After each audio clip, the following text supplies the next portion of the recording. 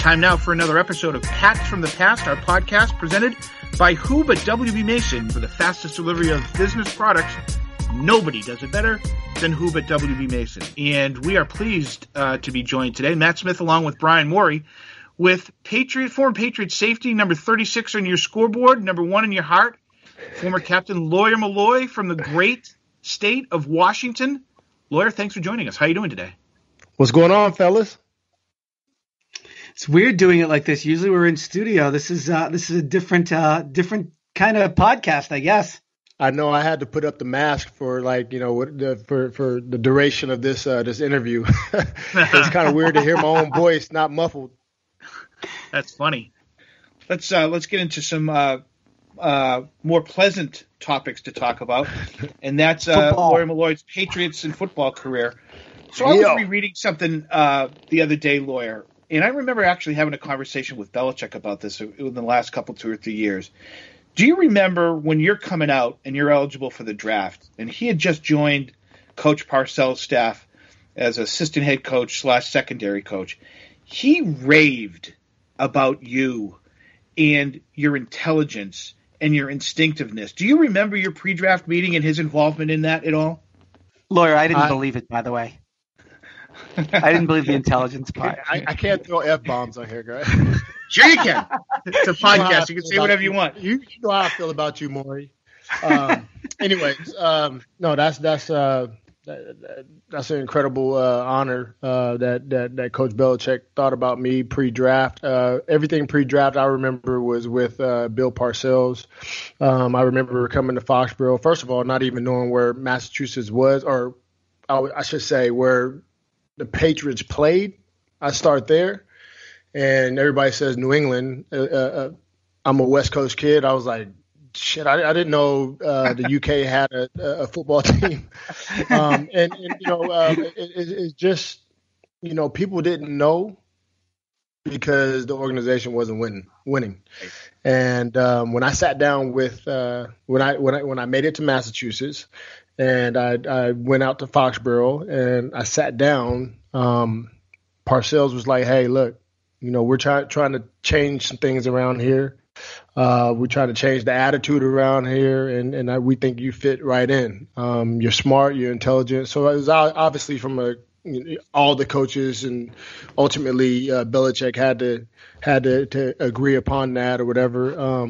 I think if I was an idiot in some of the meetings in Indianapolis, Belichick would have been like, "No, we don't want this guy." Yeah, so most of my interactions was with Parcells, but I'm sure it was a collective agreement. And Lawyer, I feel like when Bill Belichick sits down with a draft prospect and puts the tape on, he expects the player he's talking to be able to tell him what's going on very quickly, why he did what he did. Did he do that with you before the draft? And then when you played for him, how much of that did he do with you guys? Because he coached the secondary in 1996, your rookie year. I don't remember having any interaction with Bill Belichick pre-draft. Really, I didn't think I was getting drafted by New England. Like my visit there was relatively short compared to I think Kansas City was in the late first round. I had, spent the whole day. I mean, they wined and dined me. I really thought I was going to be a Kansas City Chief. And then when New England called and said they wanted to fly me out, I was like, oh, okay, well, whatever. Again, I went through that process. Where they play, what state? I went through all that. Ultimately, I went there, had the conversation with Parcells, walked around Foxborough Stadium, which was a downgrade from what I was coming from in college. No kidding. Being at the University of Washington with the stadium on the water, everything, 70,000 fans screaming. I was like, oh, what? This is the NFL? So I just remember all those thoughts or whatever, but not really. When I left, I really still didn't think about being a New England Patriot because my heart was set on, Kansas City was, if I'm going to go in the first round, every kid wants to get drafted in the first round. I just assumed it was going to be I was going to be a Chief. Now, after I got drafted, were you pissed? No, more just nervous. Like again, like the draft to me is overrated. When I look back on it, I went and got drafted to the best situation for me.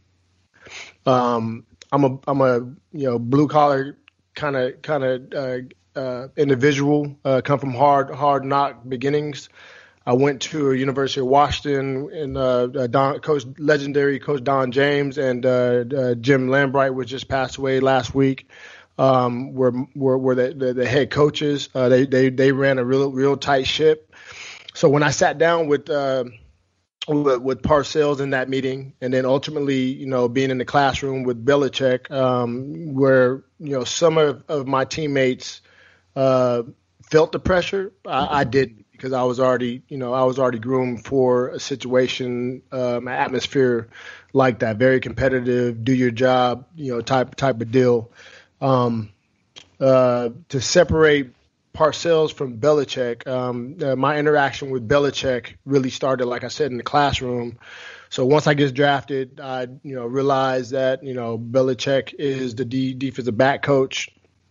I wasn't really a historian of the NFL at that point, because I was trying to make it there. So I didn't know that his time in Cleveland had just came short. He was coming there. I didn't know all that. I just knew that there was this guy throwing me a whole bunch of a big ass book of plays, giving me tests every day, and just expecting so much. And where I was ready, because of where I had came from, it was a lot to take in. Lawyer, so how difficult is that? Like, I think I always say, Bill obviously pushes and pushes, and maybe isn't for everyone. Describe some of the things he does that challenge you and make it difficult. I would say that I'm glad that I had Bill early in my career. That first year really prepared me for the next 14 years in the NFL. If I was a 7-year veteran coming back and being under his tutelage, it probably could have rubbed me the wrong way, because the attention to detail, the do your job, him calling you out no matter who you are, if you make a bad play, all that, for a veteran player coming in, you really have to be humble. That's why we've seen over the last 20 years, we've seen some veteran players come in and work, even though I'm talking about big name guys. Some come in and work, and some come in and don't work, and I think that's a big factor into that. Now, I was a rookie. I was, determined to make it. And I just realized that his attention to detail was going to get me to where I wanted to be. So I really just wanted to be an extension to him. I really took pride in all those Friday tests before the game. Everything that he said, it just kind of worked. Here's one that I bet you Patriot fans aren't going to be able to get, but you will be. Who was ahead of you on the depth chart at safety that you had to beat, and it took you, 6-7 weeks before you beat him out? Who was it? Ray. Terry Ray. Yep. Ray. So don't you think, Lawyer, that your attention to detail and all that stuff that you just talked about, I think I recall Belichick kind of pushing for you to start, but probably harder for Parcells to agree to it because he wants a veteran in there. Were you chomping at the bit to get in there and play more, or do you think that things worked out the way that it should have worked out by taking you 6 or 7 weeks to start? Of course, everybody wants to come in and be a starter. But I understood and respected the process. And that's what I had done up until that point in my journey, is no matter how good I was individually, when I walked into a new locker room, be it at University of Washington, New England Patriots, and the other 3 teams I played for in the NFL, always put my mindset at the bottom. Like this is starting out. I got to go earn the respect. It's hard not to in the NFL as an individual, knowing that in order to make it, you really have to be a starter. The starters make the money or whatever. And this guy, Ray, a likable guy, was in my way. But I knew I needed time to mature, and not from a physical standpoint. It was more, just to make sure that, that I was smart enough to go out there and line up next to Willie Clay. The one thing about Ray was, I think that he was very intelligent. A student of the game. He was, always the one, asking questions and raising his hand. But, smart, being smart can only get you so far. You have to have the physical ability too, and you have to have the mentality too. And that's what I brought. I brought both, the mental and the physical. And Lawyer, so how much did Willie Clay really help you that year as a veteran safety that had been here? Tremendously. He was basically, coming over and grabbed me by the hips and put me in position. And then, then when I heard said hut, I was able to just go hit somebody. That's how important Willie Clay was to me. I don't remember know if you guys remember on ESPN we showed up Pete Carroll's first training camp, and we go to camp, and right before I'm driving up there, and I get the news that they released Willie Clay. I remember it well. The reporters, it might have been you, asked me, so how do you feel about losing Willie Clay? And something told me to drove take away. Off. I started to drive away, and then I spun back around. And so that's how much I revered and then him rolled down the window and went off. I was like, but that's how I feel. I'm a man of loyalty, and this guy, Willie helped me tremendously, cracking through the wall, becoming a starter, but also helping me stay there, because a lot of people get that opportunity. Most people don't stay, and he was a big part of the reason I stayed. So it's your rookie year, and you guys are hosting the AFC Championship game, and you end up winning that game, Lawyer. And I remember everybody running around the stadium with the trophy and high-fiving the fans. What was that feeling like, your rookie year, knowing that you're going to the Super Bowl at that point in time after winning the AFC Championship game? For me, I guess this is what Belichick and Parcells was looking for. It wasn't as big of a hooray moment for me because of the success I had in college. You know what I mean? I came there to win ball games, so I expected us to go out there, compete hard, me individually go out there and do my job to give our team the best chance to be successful. And if you do all those type of things right individually and then collectively as a team, you end up going around shaking the fans' hands and going to showcase your abilities with your team in front of the world. And for me walking around, I was like, okay, well, just the next step.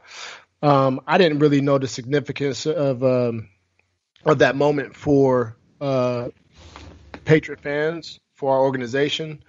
I mean, 'cause it was 1985 since they had played the Bears, I believe, right? Yeah, 85 was the first and only Super Bowl trip prior to you guys in 96. Right. So yeah, it was another trip, but what it was when you think about the guys just in my draft class, myself, Terry Glenn, Adam Vinatieri, Teddy Bruschi, just to name a few, that was the beginning of something. Like, obviously we didn't win the game, but it was to show, not only ourselves, but the organization, the city of Boston, we're not a fluke. We're here right now, but expect more of this. Lawyer, that week, obviously, the team is getting ready to play in the Super Bowl.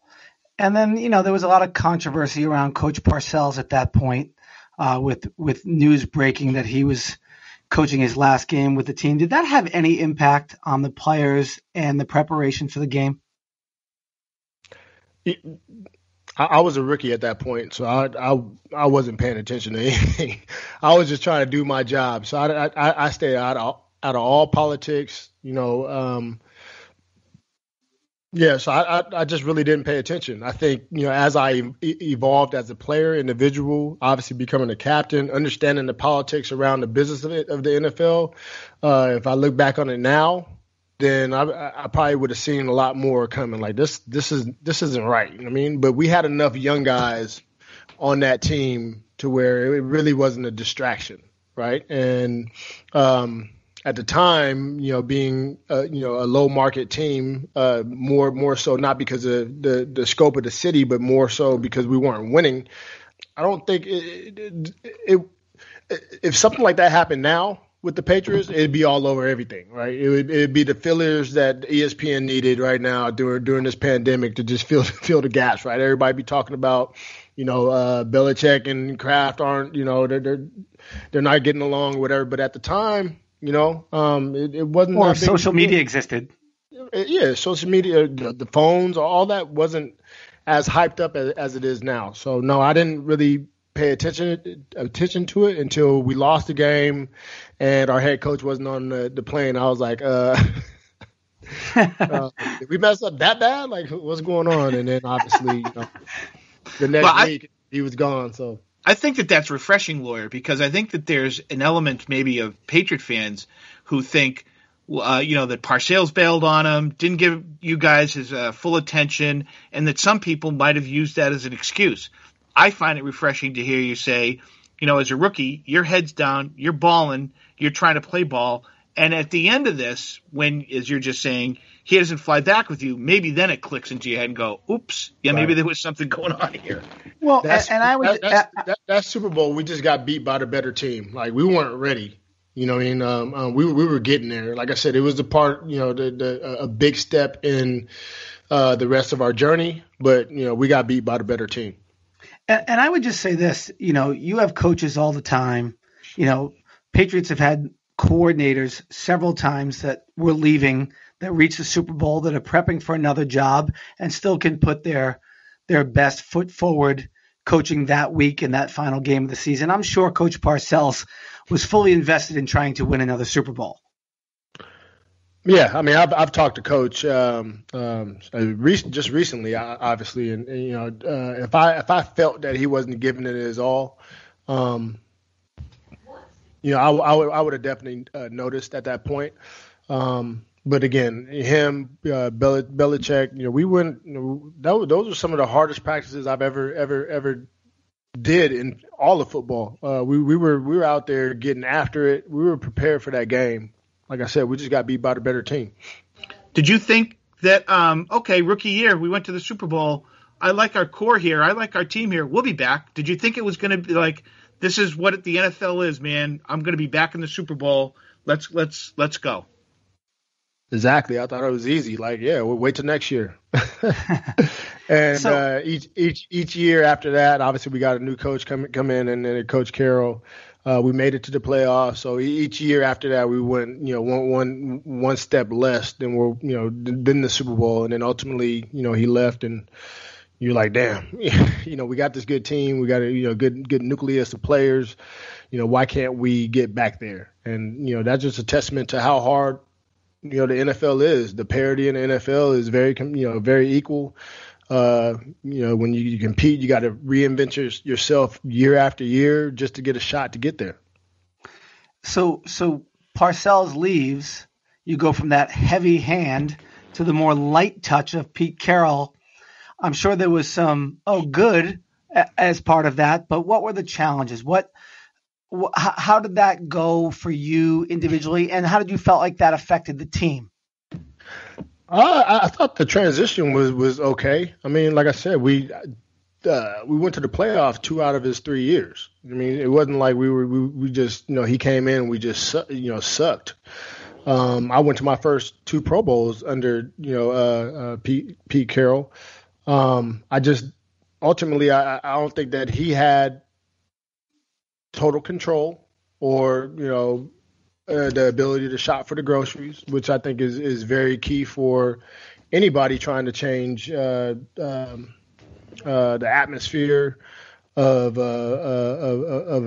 even a team that just came from a Super Bowl. You still have to be true to yourself, and you know what you're looking for. And if you don't have the ability to do that individually, ultimately, you end up out of the playoffs, and somebody else comes in. And I think that's what happened more than anything. I think that Coach Carroll would have probably say that to you now that he wasn't ready for that position.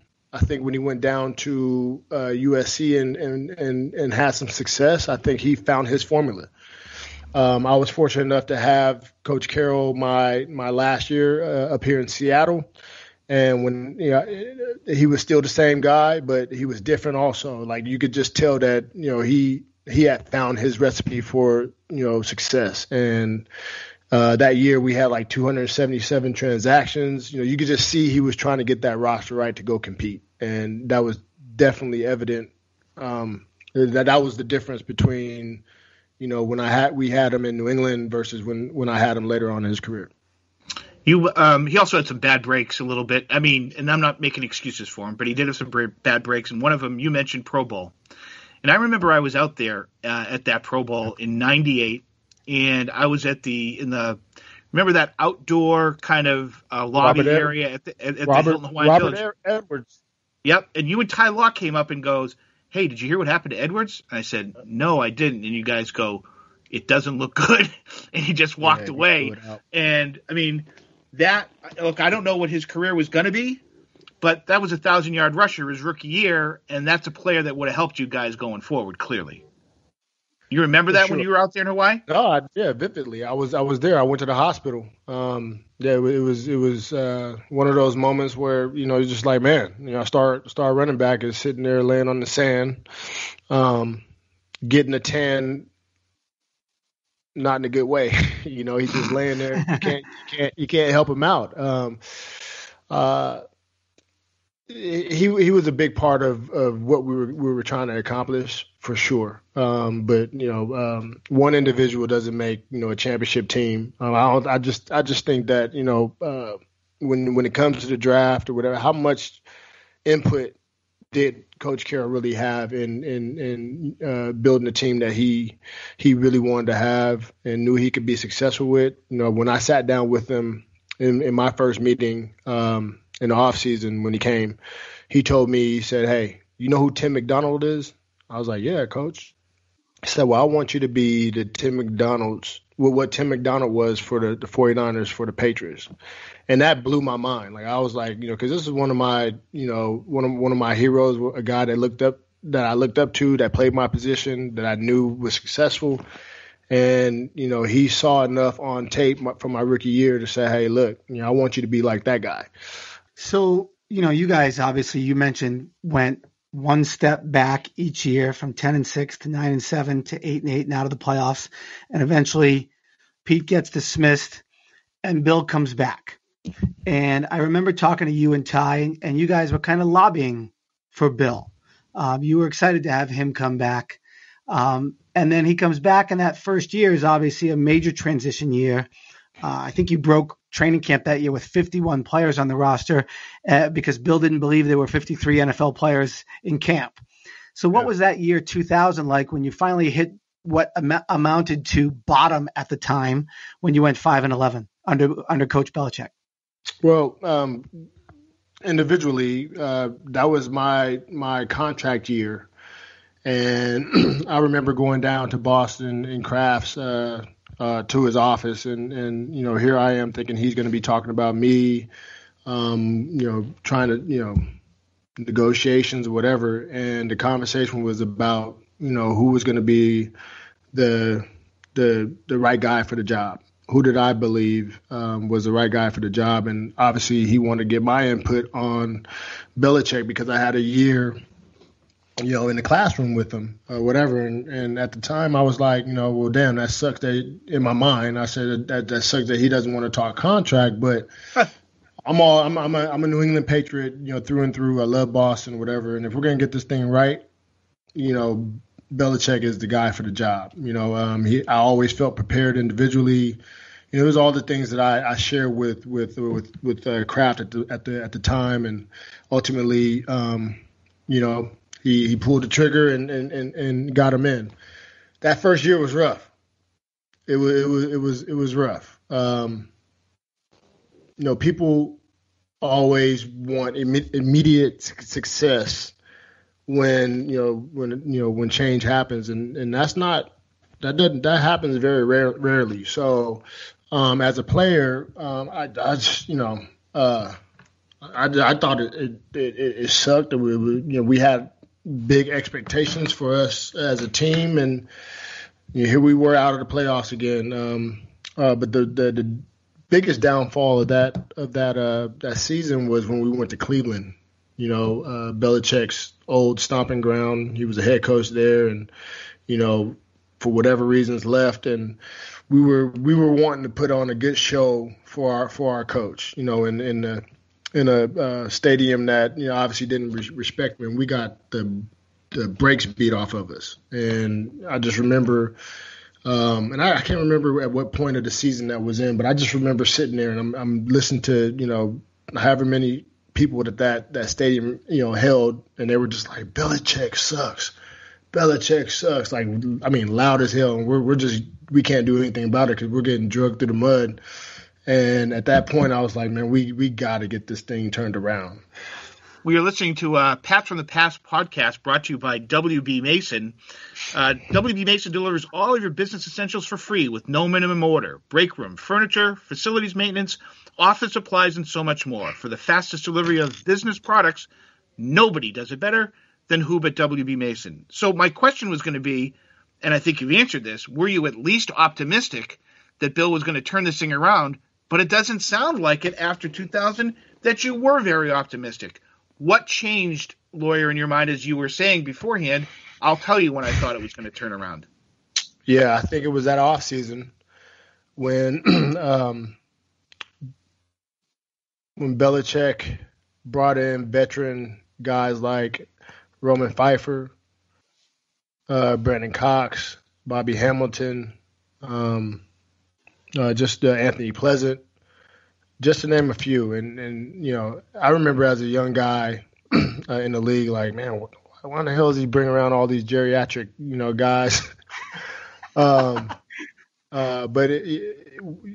looking back after we won the championship, I was like, he did that to be an extension of him inside that locker room to tell to show us young guys how to be a pro. Because we're super talented, but if you don't know how to be a pro, how to walk like a pro, how to have a pro atmosphere or whatever, like it just doesn't equate to being a champion. You might win some games individually, you might get paid, but all those guys, and maybe it was perfect towards the end of their careers, they just wanted to win one also. And again, that might not be that might not have factored into the way he was thinking, but for me individually, it was such a relief to have veteran leaderships that even me being a young captain, I can confide in when times got rough. And again, Drew Bledsoe goes down that year. Times got rough. 9/11 hit. Without those veteran players, keeping us, straight, rallying us together. I remember Brian Cox was the number one guy. Like, hey, Drew Bledsoe's gone. You guys want to fold up the ship, or you want to rally behind this young guy? We got to go out here as a defense. You know the situation. We got to study harder. We got to play harder. And we got to give our offense a chance to mature, and that's what we did. And I remember, so you guys start that year 0-2. Obviously, Drew goes down in week 2. Week 3, you're playing the Colts. They've scored 80-plus points in 2 games. It was over. Like, you're 0-2. The starting quarterback just went down. Here we go again. And I remember Brian Cox standing in front of his locker that week. Keep it clean. I'll do my best. Being asked about Peyton Manning, and he said, "Yo, man, Peyton Manning puts his pants on one leg at a time." Yeah. He said, "I am not the kind of man to." Yep. How can we clean that up? I don't think you can. Yeah. We know what you're talking about. Yeah, exactly. So, and you guys go out and you put the screws to the Colts. Otis has a long touchdown return. Otis Smith. Ty has an interception for a touchdown. I mean, you guys, Antoine Smith had a good game. I mean, Tom, didn't have to throw for a lot. You guys dominated Peyton Manning defensively in that game. And that kind of seemed to get the ball rolling, although the following week you went to Miami and got the crap beat out of you, 30-10. And Tom Brady that week, after that game, stood up and kind of criticized the team's preparation. Talk about those first couple weeks and how you go from the big win over a team that was flying high, then a big loss, and then where do you go from there? Well, again, I talked about how Cox stood up in front of the team and he delivered the message. Hey, you gotta make a decision now. Do you want to fold ship or want to keep going? And that Indianapolis game, we obviously I don't remember ever even losing to Indianapolis before that, even with the other coaches or whatever. We just it was a team that we had their number. No matter how good they were doing, we always played well against Indianapolis coach. So I think they were the perfect foe at that particular point of our season. With a new quarterback, being 0-2 or whatever. And we rallied and we felt good or whatever. The game after that, Miami, you just refreshed my mind about that. It was a game that we lost, whatever, but we were a team that was starting the process all over again, where everybody else in the NFL were they had their team and there was expectations and they can kind of play game after game. We were trying to really build a new identity around a new quarterback, and maybe being 1-1 under Brady. Under Brady, we were still kind of anticipating Drew Bledsoe's return. When is he going to be back and all that. And no matter what happened after the Miami game, wins and losses, whatever, I think Drew was still on everybody's mind. He was the face of our team. He was a quarterback, not really the vocal leader. So we didn't miss that part, but I think us, just like probably everybody else in Boston, we're all anticipating Drew's return. No matter how good Tom did in those games until he came back. Ultimately, when Drew got healthy, Tom had like 5 or 6 games to. It might have been more, but to show the coaching staff, Belichick enough to not let Bledsoe come back into the game, and the rest is history.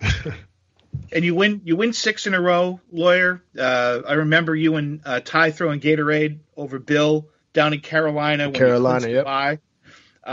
You win. The divisional round. Yeah, we actually got a bye because of 9/11. I think we had an early bye that year, but because of 9/11 we missed it. And then we got a bye after the Carolina win, so we basically got like 3 weeks off or something like that. It was like a perfect storm for us. Anyways, sure. Go ahead. No, and then the real perfect storm is a Snow Bowl where you beat the Raiders.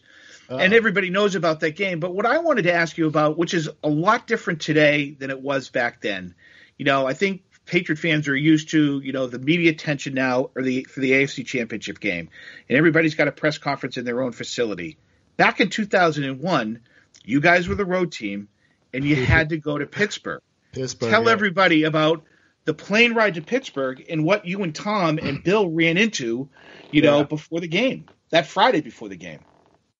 Well, me being the vocal leader on the team at that point, and Tommy being the new upstart young quarterback or whatever, obviously, the team elected us to get on the private jet and go represent, the Patriots in Boston. And, similar to 1990, the first Super Bowl when we played Green Bay. Going into that AFC Championship team, to get to that point, people were like, okay, but to win that game, nobody gave us a shot in hell to beat the Steelers in Heinz Field. Like, that just wasn't going to happen. And it was evident as soon as we flew over Pittsburgh, it was all yellow and gold. When we went out, I think we went out to breakfast. Me and Tom had a lot of time to talk, and it was just all this Steelers, shit, being worn, and people were talking about the game, and this new kid Brady, he's good, but he has no chance against our defense, and he's sitting right there, and I'm just, we're just soaking it in. I remember me and Brady just like soaking in the atmosphere or whatever, and I was like, man, see, this is what it's all about, bro. This is the NFL. It's supposed to be tough. And, obviously at that point, Brady had a lot of questions on, what should he say in front of the, if at the press conference, stuff like that. And, I said, I can't tell you what to say or how to say it. My mom just told me to count to 10 when, instead of doing the Willie Clay again, just count to 10 and, think about your thoughts or whatever. But it was a very, but I guess between me and Brady, I think we became closer because we had to go back and deliver the message or deliver what we saw to our team, and when we did, like I said, the whole team rallied behind our vision. Hey, nobody's giving us a shot. Ultimately, when the team got down there, we saw. I don't know if they did it on accident, but they had a storage room full of suitcases in preparation to fly right out after the game to go down to New Orleans, and it would just added fuel to the fire, fuel to the vision that me and Brady had already painted for the guys. Going into a hostile environment where nobody expects you to win, and that's how we prepared and ultimately how we played. So. AFC champs, you're headed to your second Super Bowl, back to New Orleans. There's no bye week because of 9/11, so you're headed right down there. And you check into the Fairmont, and Captain Malloy's, I'm sure, had a nice, spacious suite, probably 3 rooms. Why don't you tell the fans the treat of your room when you checked into the Fairmont? Probably a sauna in his room. I sound like a spoiled brat when I tell this story. But anyways, I walked in the room and I could touch the walls. If I reached my hands out, I could touch the walls. That's how small my room was. So everybody's obviously excited to get down there. We had painted the picture of how Pittsburgh was going to be. Now you go down to New Orleans and the production just ramps up. Every step you go, it just ramps up. But we get down to New Orleans, and sure enough, there's plenty of Super Bowl stuff, on the walls and everywhere throughout New Orleans, right? Like it's a big attraction or whatever. But it was very, very evident who they thought was going to win that game, and it wasn't us. But anyway, we were very excited, and everybody has their luggage or whatever. We get our keys, and people sprint down the hallways to go get their rooms or go see their rooms because the hotel is nice as hell or whatever. So I'm all excited or whatever. Here I am, a captain of the team, blah blah blah. And I go into the room and I'm looking like, what the hell? I can barely put my suitcase down, and at that moment I'm like.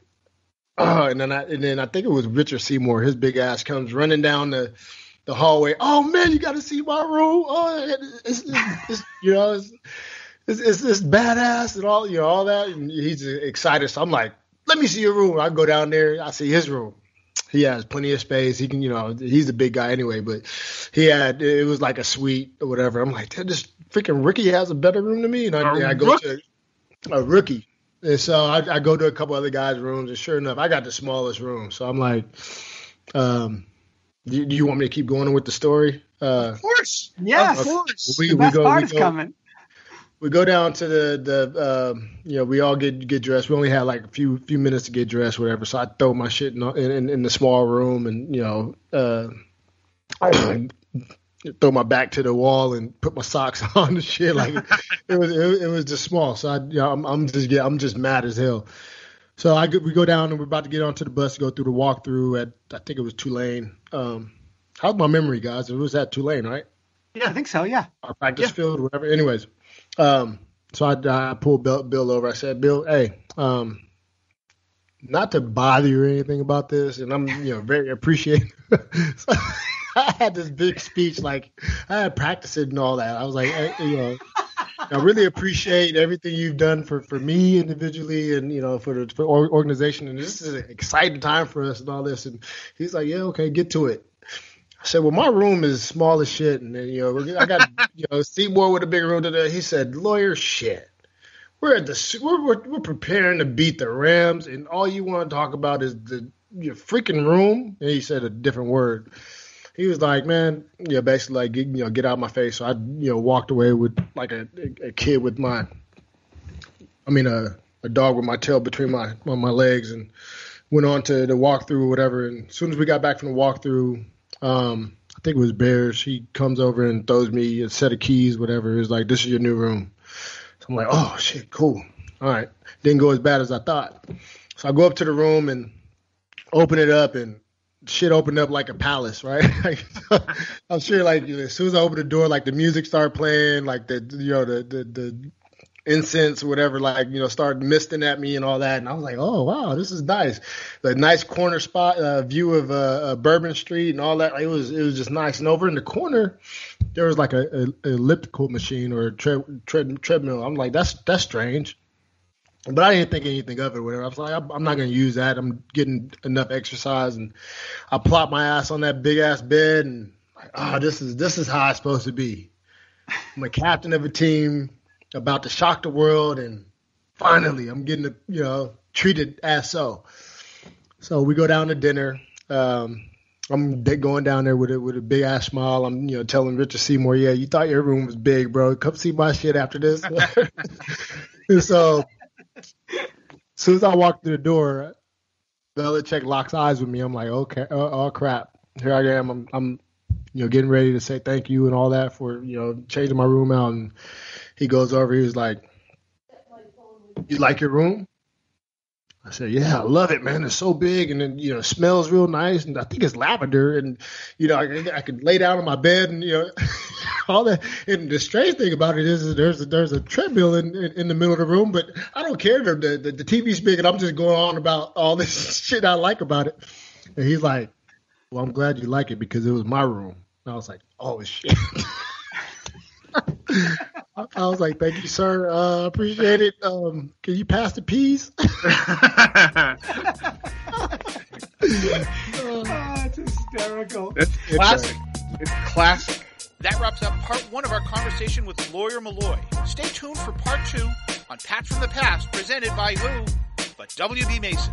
Thank you for downloading this podcast. Subscribe on Apple, Google Play, and everywhere else you listen. Like the show? Please rate and review us. Listener comments and ratings help keep us high in the podcast rankings so new listeners can find us. Be sure to check Patriots.com for more news and more podcasts.